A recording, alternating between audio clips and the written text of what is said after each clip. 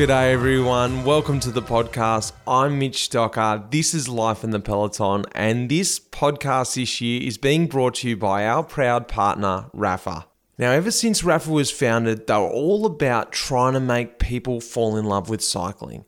They do that through their RCC, the Rapha Cycling Club members, the events that they do, and the stories they create. That is the motto of Rapha, apart from making fantastic kit, which you hear me talk about all the time. This week on the podcast, we've got a different guest. We've got something a little bit different. Have you ever wondered how those staff, I'm talking about the World Tour staff, I'm talking about the soigneurs, the mechanics, the osteopaths, the chiropractors, how do they actually get in the teams? What is the pathway of getting across there? If you're not a European across there living in Europe, you're an Australian, you're an American, a Kiwi, and you're thinking, how can I actually get across there and work on one of these teams? How does it all happen? Well, this is the podcast for you. I'm sitting back talking with Andy Gerrans. Now, you may have heard that name before. Gerrans, Simon Gerrans, of course. Well, this is Andrew Gerrans, his brother. Now, I had the pleasure of working with Andrew way back when I stagiaired with AG2R in 2005, and Andy was also stagiairing himself as an osteopath or as a soigneur on the team out here at the Herald Sun Tour in Melbourne.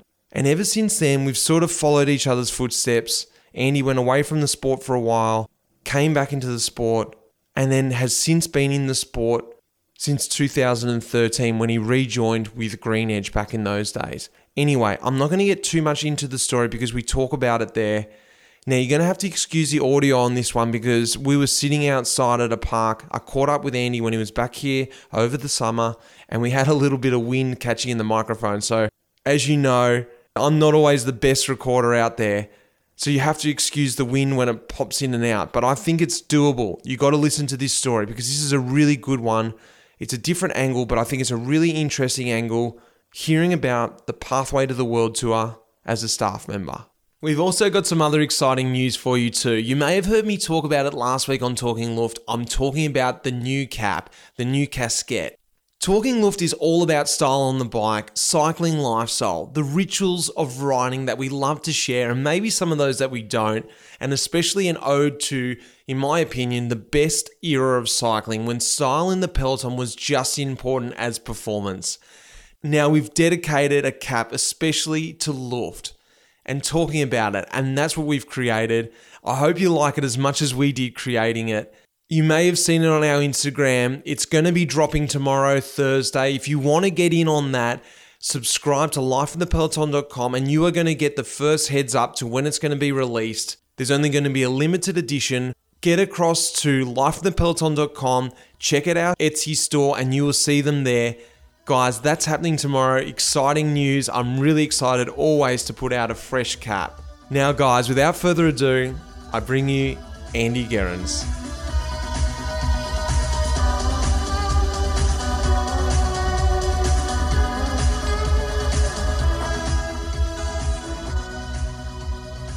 Sitting down here today with a good friend and an old, well, actually, we've been together pretty much from the beginning of my career as I started to, go up in cycling. I started with AG2R and I met Andrew Gerrans. Welcome to the podcast. Thanks for having me, Mitch. Great to be here. Good to have you on board. What I'm going to tackle today is Andrew's a qualified osteopath and he's made his way into the World Tour, and we worked together at Green Edge for 5 years, actually 6 years really.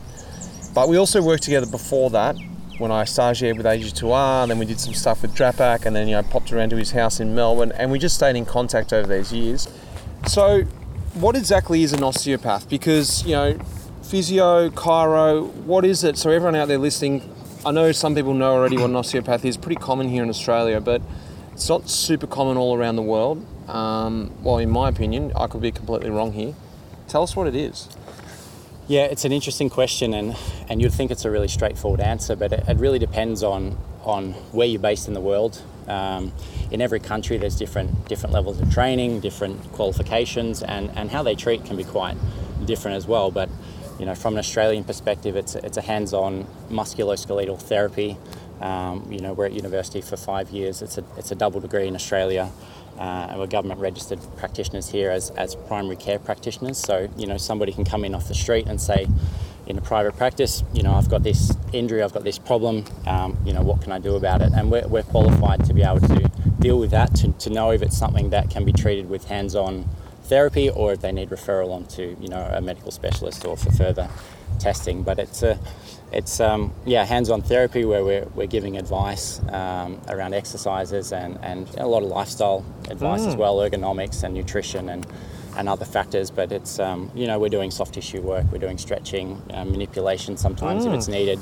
And a big part of that is educating the individual about their injury and or illness and what they can do to really help themselves to get better. So I'd like to think it's a holistic therapy and something where we encompass not just kind of where the problem is, but really trying to identify, what's causing the problem and getting to the kind of root of that. It's almost like the best of all realms, isn't it? I might be a little bit biased. What I'm really interested in is there a real stereotypical line to the World Tour? And so what I want to talk to Andy about today is that. But before we get there, Andy, I wanted you to just sort of explain where you came from, where you grew up, and what the start of your life was when you from school, pretty much. Yeah.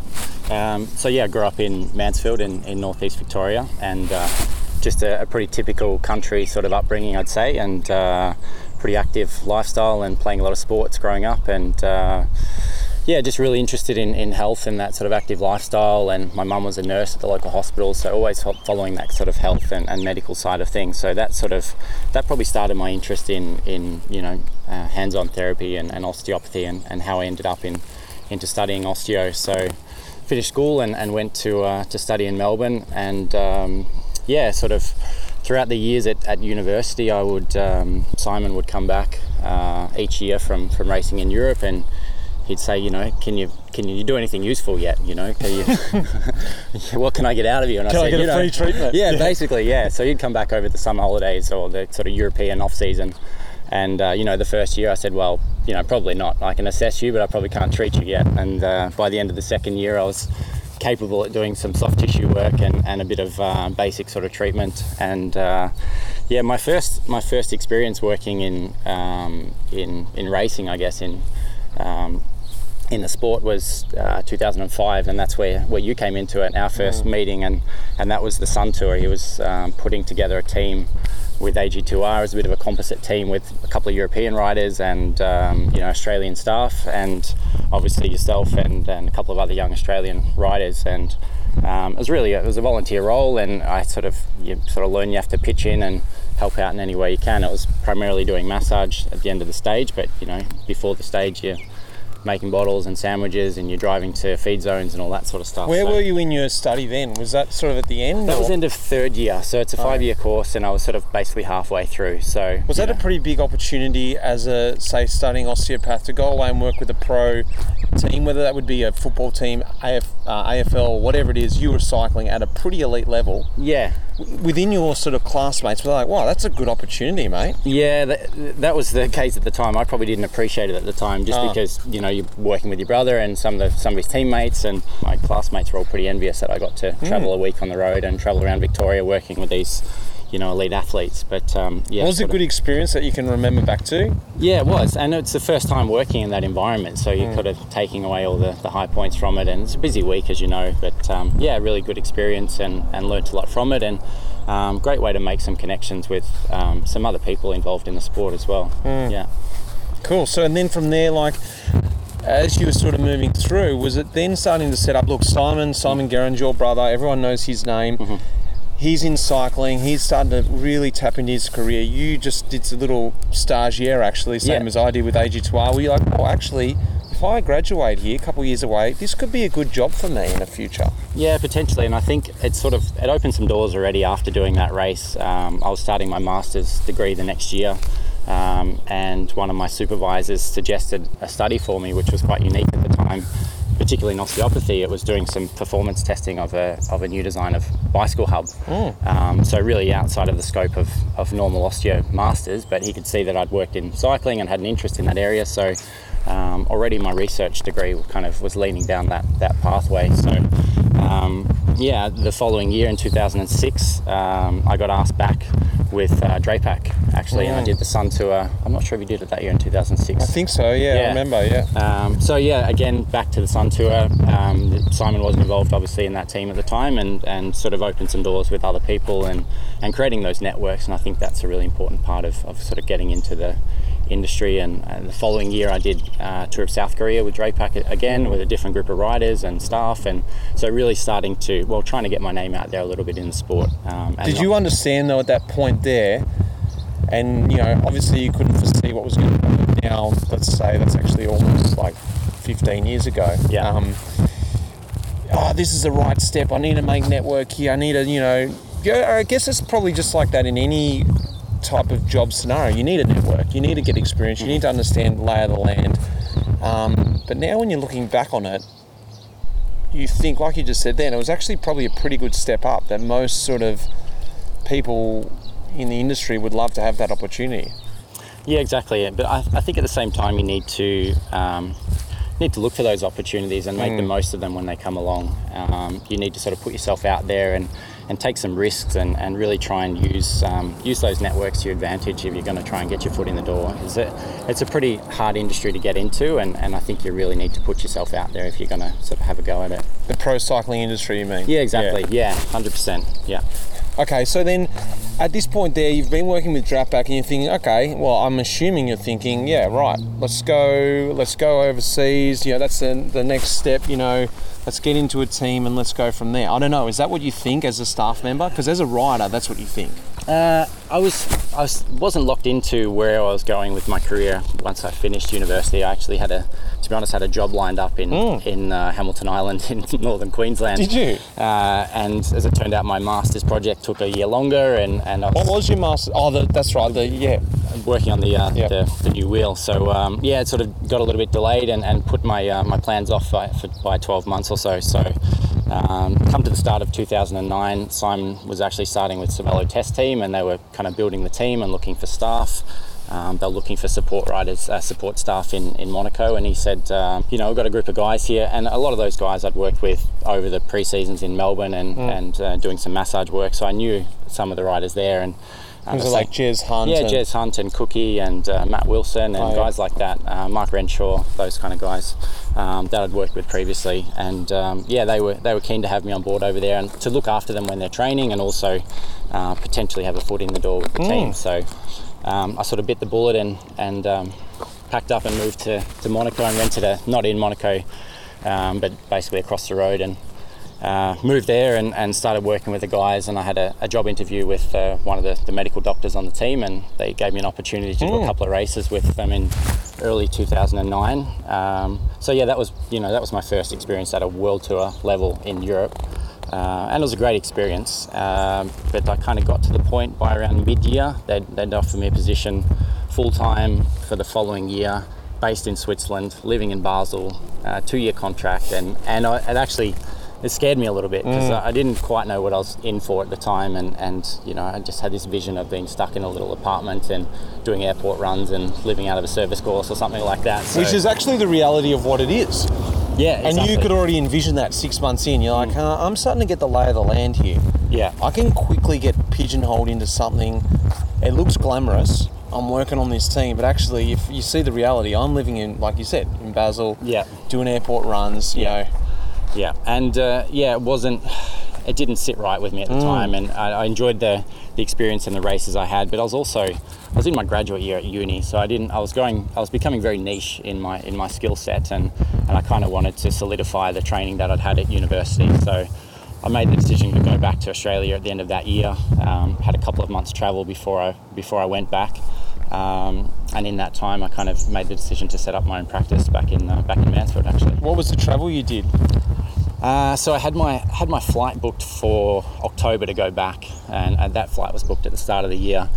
I had a couple of months left and a little bit of cash, but not a lot. So I started looking at the way I could maximise the money I had left, how I could travel the best part of Europe on a shoestring budget. And so I punched into Google at the time, long distance hiking, and the Camino de Santiago came up, and had a good look into it. And actually the starting point in France was, a couple of train rides from Monaco or Nice. And so I made the call to get my backpack and jump on a train and get my way to the middle of France and start the Camino. So that was a 6-week trip altogether, traveling across France and Spain, ending up in... What was the because a lot of people do the Camino as a bit of a soul search, or sometimes it's a bit spiritual as well. It can be also a bit religious. The Camino de Santiago, anyone doesn't know, maybe you explain exactly what the trip is. Yeah, it's a pilgrimage at the end of the day. It's a Catholic pilgrimage, and I didn't do it for that reason, but it was obviously a famous, probably the most famous hiking trail or pilgrimage in Europe. So that was probably the first thing that popped up on Google when I typed in long distance hike. So it was a pretty easy route to follow. There was markers along the way and lots of towns to stop in, and it was an easy trip. But and I hadn't intended it on being a soul searching trip. I was just kind of looking to see some more of Europe and not have to pay for public transport.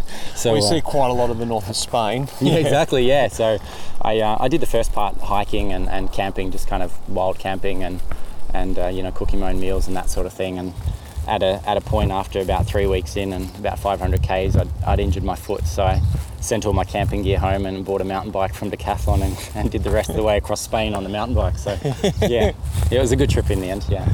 And then you decided to come back. You're like, okay, what did not anyone, but say your brother or the people you're working with in Monaco and even Cervelo themselves think about you stepping away from that opportunity and then going, I just want to go back? And you had an idea then, I want to go back to my hometown. I think that's right for me. I want to do pretty much what I guess a lot of people graduating from university do, set up their own practice and get going in a somewhat, inverted commas, a normal way. Yeah, I think the guys that I was working with at the time knew that, the Monaco sort of lifestyle didn't really sit well with me, and I couldn't see myself settling down there for a long term anyway. So what is the Monaco lifestyle if people don't know that? It's a wealthy, exclusive place to live. Lifestyle of the rich and the famous, and when you're earning an average wage, it sort of limits your ability to do things and to fit into that sort of environment. So and that's not sort of who I am, and I like the outdoors and the kind of down to earth sort of lifestyle. So it was a great experience, a great place to travel, and there's some great people there, but not somewhere I saw myself living long term. So I made the decision to set up my practice in Mansfield, and it's probably a comfortable place to go, and I knew there was a really big gap in the market at that time. So it was going from zero to fully booked in a really short space of time, and it was a busy few years in practice, that's for sure. You come back and you're like, okay, you found a spot, you started settling back down. Were there any moments there along that period then you're settling back into normal life? You're like, normal life, or I guess compared to what you'd done the years before, when was the sort of the penny drop where you're like, you know what, this isn't what it's cracked up to be, or this is not for me? Because from what I understand, tell me a little bit about your practice and your practice life there. Yeah, so I set up in November, and within about a month, I had a full list of patients. I had sort of 60 patients booked in the week before Christmas. And isn't that the dream though? That's the dream for any osteo setting up a practice, yeah. They said it could be 12 months before you're running at a profit in your business, and after about 3 weeks I thought, I don't know what they're talking about here, this is ridiculous. So, is that the Guerin's name, is it? The strong Guerin of Mansfield? Certainly. Your old man's going around like, you better get in there, support my son. Yeah, just doing the rounds in the local supermarket, going, get down there, mate. For sure, having that local connection made a big influence, and there was a lot of people that came in and like, I work with your mum, or I went to school with this person and that person, and knowing a lot of people and just being a local, for sure, that word of mouth is really powerful in a town like Mansfield. So yeah, that worked to my advantage. Good and bad. As soon as you do something bad, exactly. Then, it was my intention was to really set up multiple practices in northeast Victoria, and the reality was it was so hard to get osteopaths to country Victoria to work, and I found myself limited at the end of the day in Mansfield. And I thought, well, after a couple of years, I thought, if I'm sort of stuck to this and really struggling to grow my business and to expand it, then do I want to do this for the rest of my life? So that's where I started to sort of, look elsewhere and look back to Europe and to go back to doing some travel again. So how old were you then?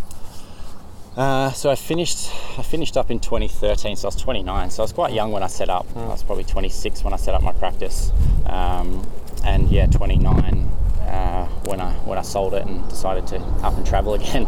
Is the practice still there now? Yeah, it was taken over by another osteopath who was sort of making a tree change, and he took over my list of patients and carried on from there. So yeah, it is. Yeah. So tell me then, you were like, okay, I just need to go and travel. You weren't just going, I need to get back to the cycling. That was actually the ticket. Or were you romanticising about that little bit of time you had? Or was it just like, I think Europe could be cool? How did all Europe come about again? Actually, I hadn't considered working in Europe again. I'd booked a trip to go to Nepal. I spent my grand plan was to spend a bit of time in Nepal trekking and traveling around. I wanted to go to Europe to visit Simon, and he had a couple of young kids at the time. I wanted to see them and spend some time with them. Then my intention was to actually get a touring bike and travel through Eastern Europe for 6 months for the summer, and I'd planned to move my life to Canada, to be honest. So it was a really unique way I came back into it. I spent my time in Nepal and got to Monaco around June. It was obviously the build-up for the Tour de France that year, and while I was staying with Simon, he said, could you help me out with some treatments in the weeks leading up to the tour? And was he happy with your treatments along the way? Like, were you not necessarily Simon per se, but working with these pro athletes, were you understanding then, actually, I am pretty good. Like, these guys are at the top level, they're getting a lot of treatment, because I guess people in a country town, not to be disrespectful, may not know any different. You know what I mean? Yeah. And like, you being overseas, these cyclists, and I know myself, you're getting a lot of treatment from a lot of different people. And if they're coming back to you and your brother's saying, hey, we need you involved, we're understanding that, I might actually be okay at this. Yeah, it's probably something I didn't appreciate at the time, because it's a family member that's asking you, and you just assume that, okay, you're his brother, he's going to want to see you for treatment. But, looking back, he's such a professional he wouldn't, no athlete. way. If I wasn't, doing something effective in a treatment, then he would have easily just chopped me and found somebody else. So. He would have just told you. He would have told me straight up, yeah. But I Which think, is good, Yeah, it's exactly to have that honest feedback. But, I'd had that experience, from the uni days and massaging riders, and I was working with, some young guys coming up and some triathletes doing regular massage and treatments throughout uni. So I sort of had a lot of hands-on experience before, coming straight back into it in, 2013 at that point.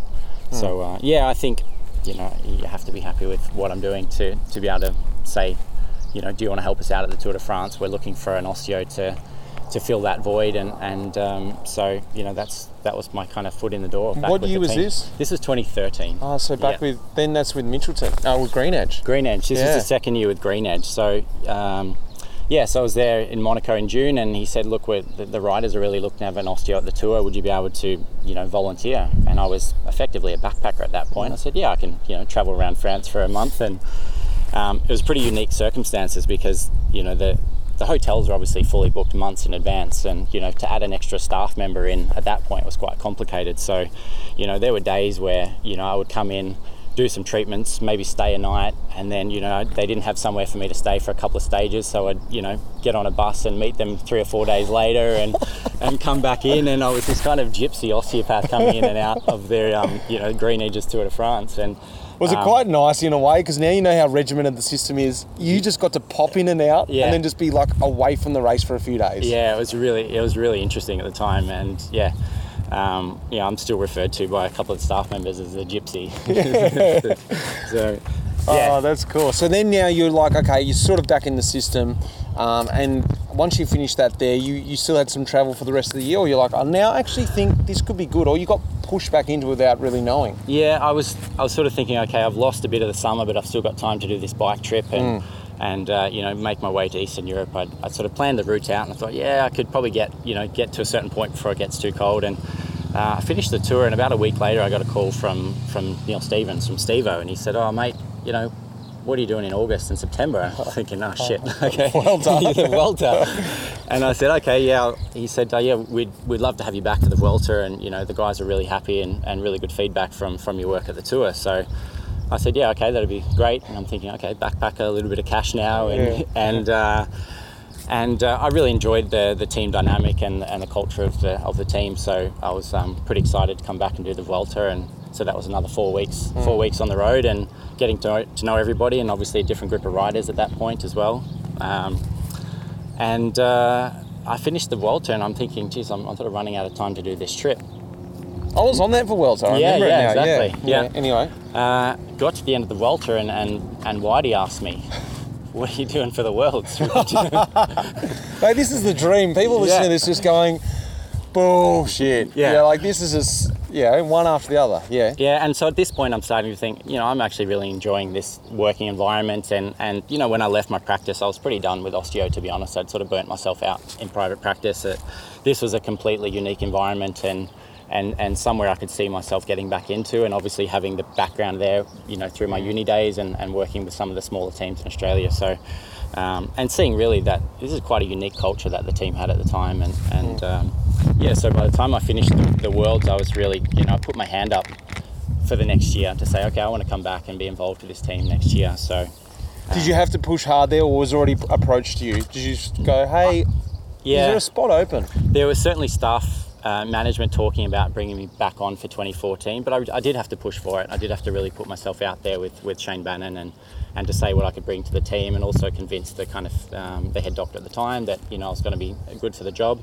I remember Matt Wilson talking to me at the Vuelta saying, would you, we'd love to have you on board next year. Would you move to Monaco and sort of work with the guys there? They had a lot of the higher profile riders and up and coming guys, based in Monaco. So my brother was there, Matt Goss, Bling was there, and I think Caleb was maybe starting the next year in 2014. So they were pretty keen to have some support there. And actually, I was straight up with them. I said, look, I'm not keen to be based in Monaco again, and I don't particularly want to be attached exclusively with my brother. And I made good friends with Dan Jones at the time and a lot of the riders that were based in Girona. So I said, look, I think if I'm going to settle myself in Europe, it'll be in Girona. So in the end, they were okay with that. And in probably by the end of that year, I had an offer for some part-time, some days, essentially contract work. Because explain to everyone out there, it's not as simple as, oh, you're really good, let's just put you in the team. Because all the team rosters are chocked. And a lot of people want to get in the teams. And it's a bit different to being a rider, because your time runs out. You get older, you have a long career, it's 10, 15 years. Most guys have a career, 5 to 8 years, whatever it is. So it's a changeover with cyclists. When you become staff member, you don't really lose your form. You get ingrained in the system. So there's not a lot of positions changing over the years, is there? And it's a little bit like a culture. Once you get in, you're sort of in, you get your nails stuck in, and it's difficult to break in. So like I'm trying to say, wasn't as simple as going, hey, Whitey, you like me, just put me in the team. Yeah. I mean, there were staff on the team at the time, and it's, as you said, it's very much a one in, one out sort of situation with staffing. So you really have to kind of find the right moment with either a new team that are looking for staff or a smaller team that's maybe growing and looking for additional staff. So who got axed for you then? Well, they were building the staff at the time, so they were a little bit understaffed in terms of the physio and osteo department. Right. And so it just worked out for me that in 2014 I was the extra member of the staff, and at the end of 2014 the full-time physio we had moved on, and I was offered a full-time spot from there. So it is very much like that, and it can be really difficult then for a lot of guys to get in, because I think that's something people don't understand on the outside. It's not just like going for a new job, or maybe it is like that in normal work too, is that people really do hang around and get in, and they get really good culture. So you've got to wait for that opportunity. Let's just talk about a day-to-day, because, day-to-day in a practice is very different to day-to-day on the road. And that can be, what I mean by that, I want you to run us through a day-to-day, but also the staff. You're not just going to work at 9 a.m, dealing with, whoever you work with, not dealing with, but working with the staff member, and hey, see you mate, see you tomorrow, have a good night, have fun with the family. It's like, see you at dinner in half an hour, and I'll see you back in the room, because we're actually sharing a room for the next 3 weeks. So tell me what it's like, first of all, day to day, what your job is, and also that whole dynamic of working on a team environment. Yeah, it's quite a unique environment in that you live with your teammates 24/7 for 4 weeks at a time if you're doing a grand tour. So it's really important that you fit into the dynamic of the team, and you're, you know, basically a good person to live with, because you know, if you've got any real strong personalities there, they get found out pretty quick, and it just doesn't work in the environment that we live in. You know, there's fatigue, there's stress, pretty intense environment at times, and you kind of need to have a bit of a cool head to be able to deal with a lot of the situations. So yeah, on a day-to-day basis, you know, you're getting up at, you know, for me, I would be getting up at 6:30 thereabouts. I might go for a run. That's your kind of half-hour window for time for yourself in that environment. So try and get up and do some exercise. You know, staff generally eat together in the morning, and then prepare for the day. And my role, the first thing during the day would be to check on the riders, particularly the guys that have had, you know, any soreness or injuries or crashes from the day before. Check on them before we leave the hotel. I'd often leave my table set up if I need to do a bit of work before we get on the bus. Once we get to the start of the race, I would typically, you know, spend some time on the bus, and if I need to do some taping or some strapping with the guys, be available for that. Then it's a bit of a mixed role. I might be going to a bottle point or a feed zone, maybe directly to the finish, but yeah, more often than not, I'm stuck on the side of a hill waiting for you guys to come past to give some bottles, and then footing it to the finish. So yeah, from there we obviously have the transfer to the hotel, and then it's hands-on for a couple of hours before dinner. So long days, you know. Long days, yeah. You know, if you think, you know, very often I'm treating guys after dinner as well, and it might be kind of finishing dinner at, you know, 10 o'clock, or even going to dinner at 10 o'clock sometimes. And depending on the demand, you might just kind of have a quick feed and go back to your room to keep treating. So yeah, you might kind of clock off at 11 o'clock some nights. And then do a little bit of paperwork in between to sort of keep up the notes of the riders or whatever. Exactly. Yeah. You're trying to fit that in during the day as well. If you're, you know, at a bottle point and you've got, you know, an hour or so before the race is coming along to kind of make the most of those opportunities. Yeah. So actually, does the paper degree actually mean a whole lot at the end of the day? You know, you're trained as an osteo, but at the end of the day, what I hear here is you've got to be a bit of adaptable. You've got to be a sort of a jack of all trades as well. Your skill is definitely very important, but it's being able to adapt and being able to, you know, evolve with what is necessary on the job, but not forgetting what your actual skill is, isn't it? Yeah, exactly. I mean, you're employed because of the skill set you have, the qualification you have, but that's one very small part of the role. You know, you look at the time that you have to get riders on a treatment table, it's maybe 2 or 3 hours a day. You know, the other 19, 20 hours are going to be, you know, filled with other sort of mundane duties and the kind of, the day-to-day routine of being on a cycling team. So, you do need that skill set. They're not going to take somebody on board if they're not qualified, but it is a small part of the role. Is it something you enjoy? I do. I love it. Yeah. Yeah. I mean, I've been involved with, you know, from 2013, living in Europe and living that lifestyle now for 9 or 10 years. So, yeah, I do love it, and looking forward to continuing in it. Speaking of living in Europe and living in that Girona, as you call it, well, Girona, not as you call it, Girona, the cycling environment. What's it really like living in this sort of consumed cycling town? Because at the end of the day, I know this too, is we end up hanging out with the same sort of crew. You've been able to get yourself a bit more involved with the local sort of culture and, you know, community because of, you know, your kids are now going to the school there. And there's not that need to go out training every day with another rider or whatever. So you've been able to sort of immerse yourself a bit more than, say, I was. But how have you found that over there? Because it is, again, it's ever evolving. Like, I've left now. There's going to be more guys leaving in the next few years. There's going to be more new guys coming. How have you found that for lifestyle? You're married to it, you know, you've got a Dutch wife, you're living in Spain, you're Australian, and there's guys coming and going. It's quite a complex life. It's not as, maybe it's painted up as this beautiful picture from people over in Australia or wherever they are, thinking, oh, this lifestyle in Spain, but it's pretty complex, and it's like there's no family there as well. Paint the picture for everyone out there what that life is like.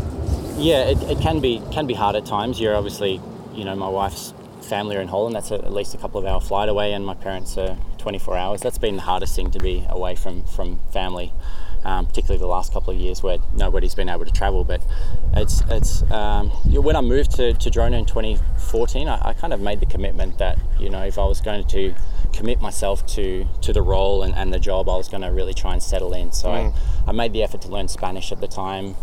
We very quickly found, you know, a house that we wanted to live in. and get the veggie garden and just kind of try and create a bit of that Australian kind of environment in where we live. And we've got a really good group of friends over there, so we have that support. And for our kids now, they're the aunties and uncles around us, and really trying to create that that familiar environment that I grew up with, and to give that to our kids. But it's a difficult one because it's a real changing environment. You've got, as you said, people come into Girona for a couple of years and you make good friends, and then they move on, and then you make some new friends, and it's not like your typical kind of like where we grew up, where you've got your friends and you grow right through school with them, and it's a real dynamic environment. And obviously there's something you're really enjoying at the moment. Tell me a little bit about dealing with us cyclists now, the prima donnas, the weird things we do. We're coming in, it's a bit of a pressure cooker situation, and you got to have a bit of a cool head, and you're one of the best guys that I know, very calm, cool and collected.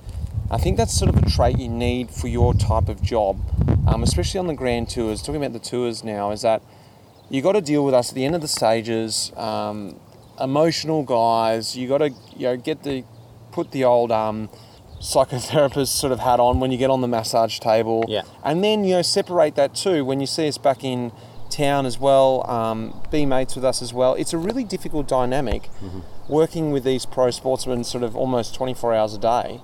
Tell us a little bit about that. Yeah, it's an interesting one because, there's times when you, in terms of screening riders at the end of a day, or just basically coming onto the bus, and a lot of the time I, don't know who won or lost the race, and getting a feel for the atmosphere on the bus can be a tricky one. So you get on the bus, and if everyone's up and about, you're like, all right, did we get a result? What's going on here? If everyone's sort of moping around, or so you sort of have to scope that out and be a little bit sensitive to it. And I've kind of taken the tact of win, lose or draw, just keep quite neutral in it all. And, some days you might get a good result, but, there can still be shit going on the bus. Yeah. Somebody's had a shocking day, and you can't be all up and about if somebody's had, been out the arse all day and just struggling to make time cut, because it hasn't been a great day for them. Yeah. So take each guy as an individual and not just assume that because if, you've had a good day, or one guy's had a good day, that it's been that way across the board. So, but it's interesting because it's a real mix between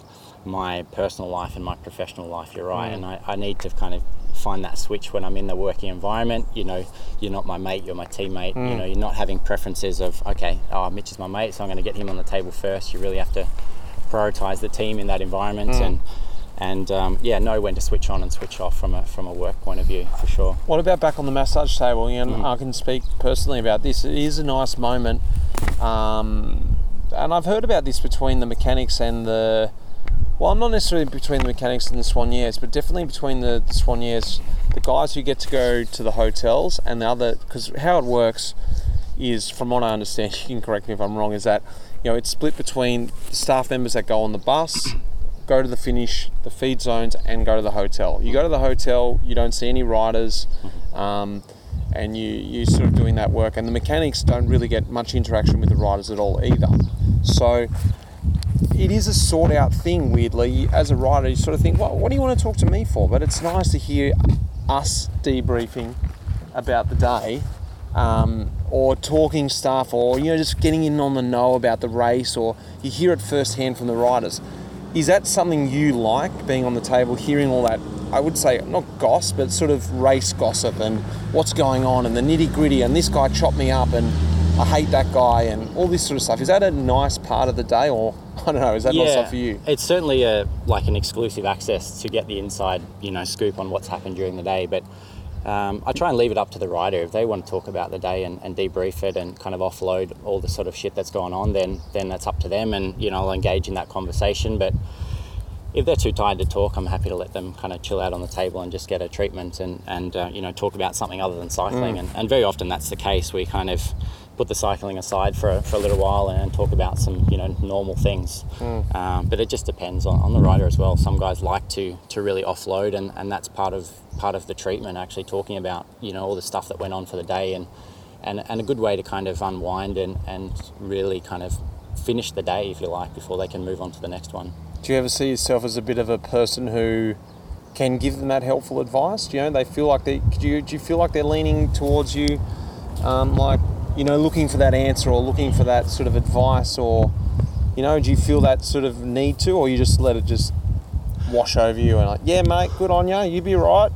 I think that's part of the role as a therapist, as an osteopath. At the end of the day, there's the kind of the psychological component to a therapy, and you're not a qualified psychologist, obviously, but you're trained to listen to people and to know, when to give some advice and when to just, ask them for what they would do in that situation, and let them kind of talk out their own issues. But certainly in the stressful environment, in a racing environment, there's a lot of, mental challenges along the way, and as you would know, particularly a Grand Tour, over 4 weeks, when the fatigue starts to set in, you're starting to, the immune system starting to get run down, and you're just trying to get through day to day. So that's certainly a big part of the role, I would say, when you're treating somebody.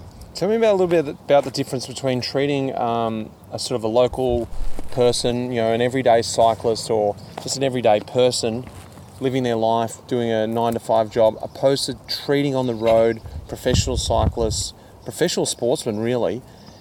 What I've sort of gathered, either talking to you or just other sort of physio or osteos, is that there's more of a need for a professional, this might sound very obvious, and more of a need for a professional athlete to get better. What do I need to do, Andy? What's wrong? My leg's thing, tell me what I need to do and I'll do it tomorrow.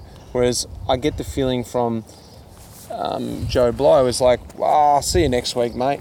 I'll see you at 9 next week. I can't be bothered. I'd rather you just treat me. Is that a generalisation? Yeah, generally speaking, I'd say that's the case. When you've got a professional athlete on the table, they're really involved in the process of what they need to do. What's the quickest way they can recover, and they can be quite demanding in a way. Like, okay, we're doing that treatment. Will I be okay now? Or if I do this stretch, twice as many times as you told me, will I get better twice as fast? This sort of thing. So you have to kind of gauge the individual and work out, if somebody's going to do a stretch twice as many times as what you're going to tell them to, then you tell them half as many and find that balance. But your kind of general patient in a private practice can be like that, or they can be completely, passive in the treatment and just expect you to kind of fix them and not be engaged in doing anything outside of the treatment environment. But in most cases, an athlete will be really involved in that process and wanting to know everything they can do to kind of get better quicker. So that's one of the reasons I enjoy working with athletes so much, because they're so committed to their recovery and sort of taking some ownership in the injury as well, which I think is really important. I guess that demanding side of it, yes, I can see the annoying side of it, but it also makes you lift as well. Like, oh God, this guy's on me. Okay, mate. Okay, let's do it. They're really demanding from you. When someone doesn't demand that from you, like, yeah, right, see you next week, mate. Yeah, absolutely. Yeah. Makes you want to be better too. 100%. Yeah. Annoys the hell out of you, but yeah. You're like, oh Christ, okay, let's talk about nutrition. Let's talk about this and sleep and resting when you need to, and that's a big part of it as well. Just sometimes it's a matter of just switching off and letting the body recover, and something that a lot of athletes struggle to do, because they think as soon as they're resting, they're losing fitness, and that can sometimes be a bit of a challenge in terms of finding that balance between recovery and kind of training side of things. Oh, I've got a couple of questions left. One thing I want to know is there someone out there listening, if they haven't picked it up already from all this sort of stuff about your story, is there a typical sort of job line? If you're sitting here now, about to go to uni, I want to be in the World Tour as a trained medical staff. Let's just put that umbrella out there, whether that be whatever it is, physio, osteo, chiro. What would your advice be now for yourself going back? And I know you didn't want to go there in the beginning, but someone listening going, you know what? I really want to be there. How do you do it? Yeah.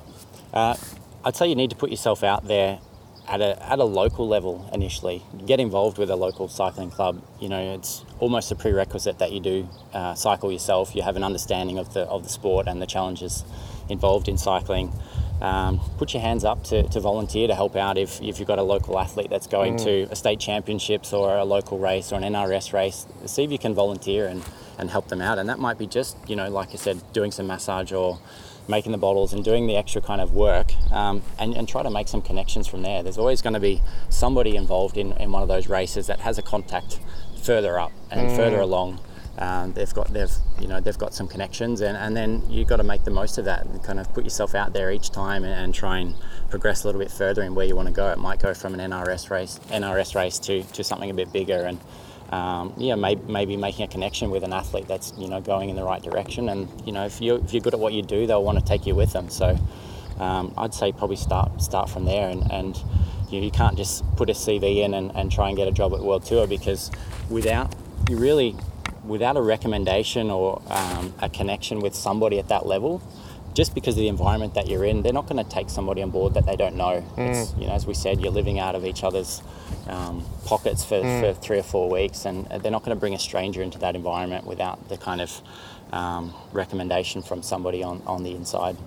So now, what does the future look like for you, in the coming years? Is this a job, that you see for 5, 10, like I said, you can actually get in the system and you can stay in there if you're still loving it and you're working well, and it's a great job, great bunch of people. What does it look like for you now? Where are you at? Where do you see? What's your future look like, Andy?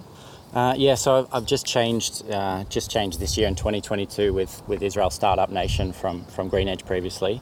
It's been a change for me and a new challenge and taking me out of my comfort zone after all that time with one team. So I think the important thing for me in not just this position but in my career is that as long as I'm growing and as long as it remains to be exciting and challenging, then I'd like to stay. And I think if I'm with a team that is progressing and helping me kind of progress on my path, then it's somewhere I'd like to stay. So as long as that's the case in 5 years or 10 years, I'll hopefully still be involved with the sport. Because it is an ever-involving job, and I'll ask you another question now, sorry, but it's an ever-involving job. That's something you've always evolved with. Like you said, you got some nutrition, you got some study in nutrition, you're also studying other things apart from your own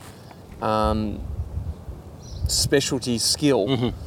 Can you see it sort of evolving that way for the future? And is it building up skill sets for outside of it, or just to make yourself more interested in the job? Yeah, I think it's really important to be versatile in your role. And over the years, I've seen not necessarily gaps, but areas where I could see there's potential to help riders improve their performance, improve in how I treat and the advice I give to riders. So the kind of extra training and study, professional development I've done over the last 10 years has really all lent towards an athlete focus and trying to build my career to stay in the sport. And if you create a skill set where you are really versatile, then they can use you for multiple things. And I've started heading down the strength and conditioning line a lot more recently, and I've got much more of a role in that now with Israel, with the setup in Girona and the riders that are based there. So helping them through the pre-season, and also trying to maintain some of that strength work through the year as well. So it's also an interest area for me, and an area that I like to keep learning and progressing. And I think that's really important in any industry, really. Cool. So, is it actually what it's all cracked up to be? Because there's guys sitting wherever they are listening to this and go, hang on, I'm a bloody good physio. That sounds pretty good. Is it actually what it's cracked up to be? I know, yes, in a whole general schemes, you're going to probably say yes because you're working in it. But or I could say no, just to put people off. Look, it certainly has its moments. You have your kind of wow moments at times through the year, and whether that's just being involved in something really unique and special in the team, or it can be a location too. You can be kind of parked up on the side of the road, waiting to get bottles, and you just look around and go, this is amazing, and this is really special that I'm being paid to be here. But there's a lot of times when you're kind of spending hours on end, and you're driving. Yeah, I would spend half my time on the team driving a car, whether it be to a race or through the day. You might spend 6 hours a day in the car, and I'd had a 15-hour road trip to get to the start of the Tour de France last year. So it's sort of like, Andy, what time for massage, mate? Yeah, that's it. Yeah, you've gotten in the car at 5:30 and you arrive to the hotel at 8:30 at night, with about half an hour of stops. And all right, you got your table set up, mate? Be up in 2 minutes, mate. Yeah. So there's what people see from the outside is probably the highlights, but there's a lot of moments where you go, all right, this is why I'm getting paid to do the job, not because of all the fun stuff.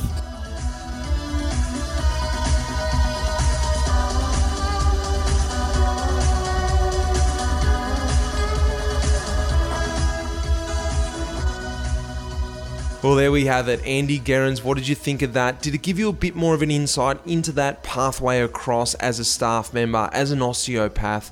Andy has a talent too. He's an awesome guy to work with, like his brother.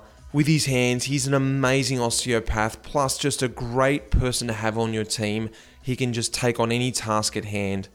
I love talking to him. I love hanging out with him. He's a good friend and also been a great guy to have on my side when I've been on those tours as well. Guys, like I said before, exciting news coming. The Life in the Peloton cap is about to be released. The Talking Luft edition. Next week, I have got Talking Luft with Simon Gerrans, Andy's brother. Simon has been on the podcast way back in 2017. Simon was one of the first guests that I had on there. So if you haven't heard that episode, go back and have a listen to that one as well. Next week, he'll be our Talking Luft guest. Of course, I've got to say thanks to Lara behind the scenes who is making this stuff happen. Will Jones who put this episode together. But of course, Rafa. These guys are making these podcasts come to life this year, so a massive thanks goes out to them. And of course, you guys for listening. So guys, until next week, hang in there, send in your feedback, and cheers, guys. The music in this episode was composed by Pete Shelley. Cheers, mate.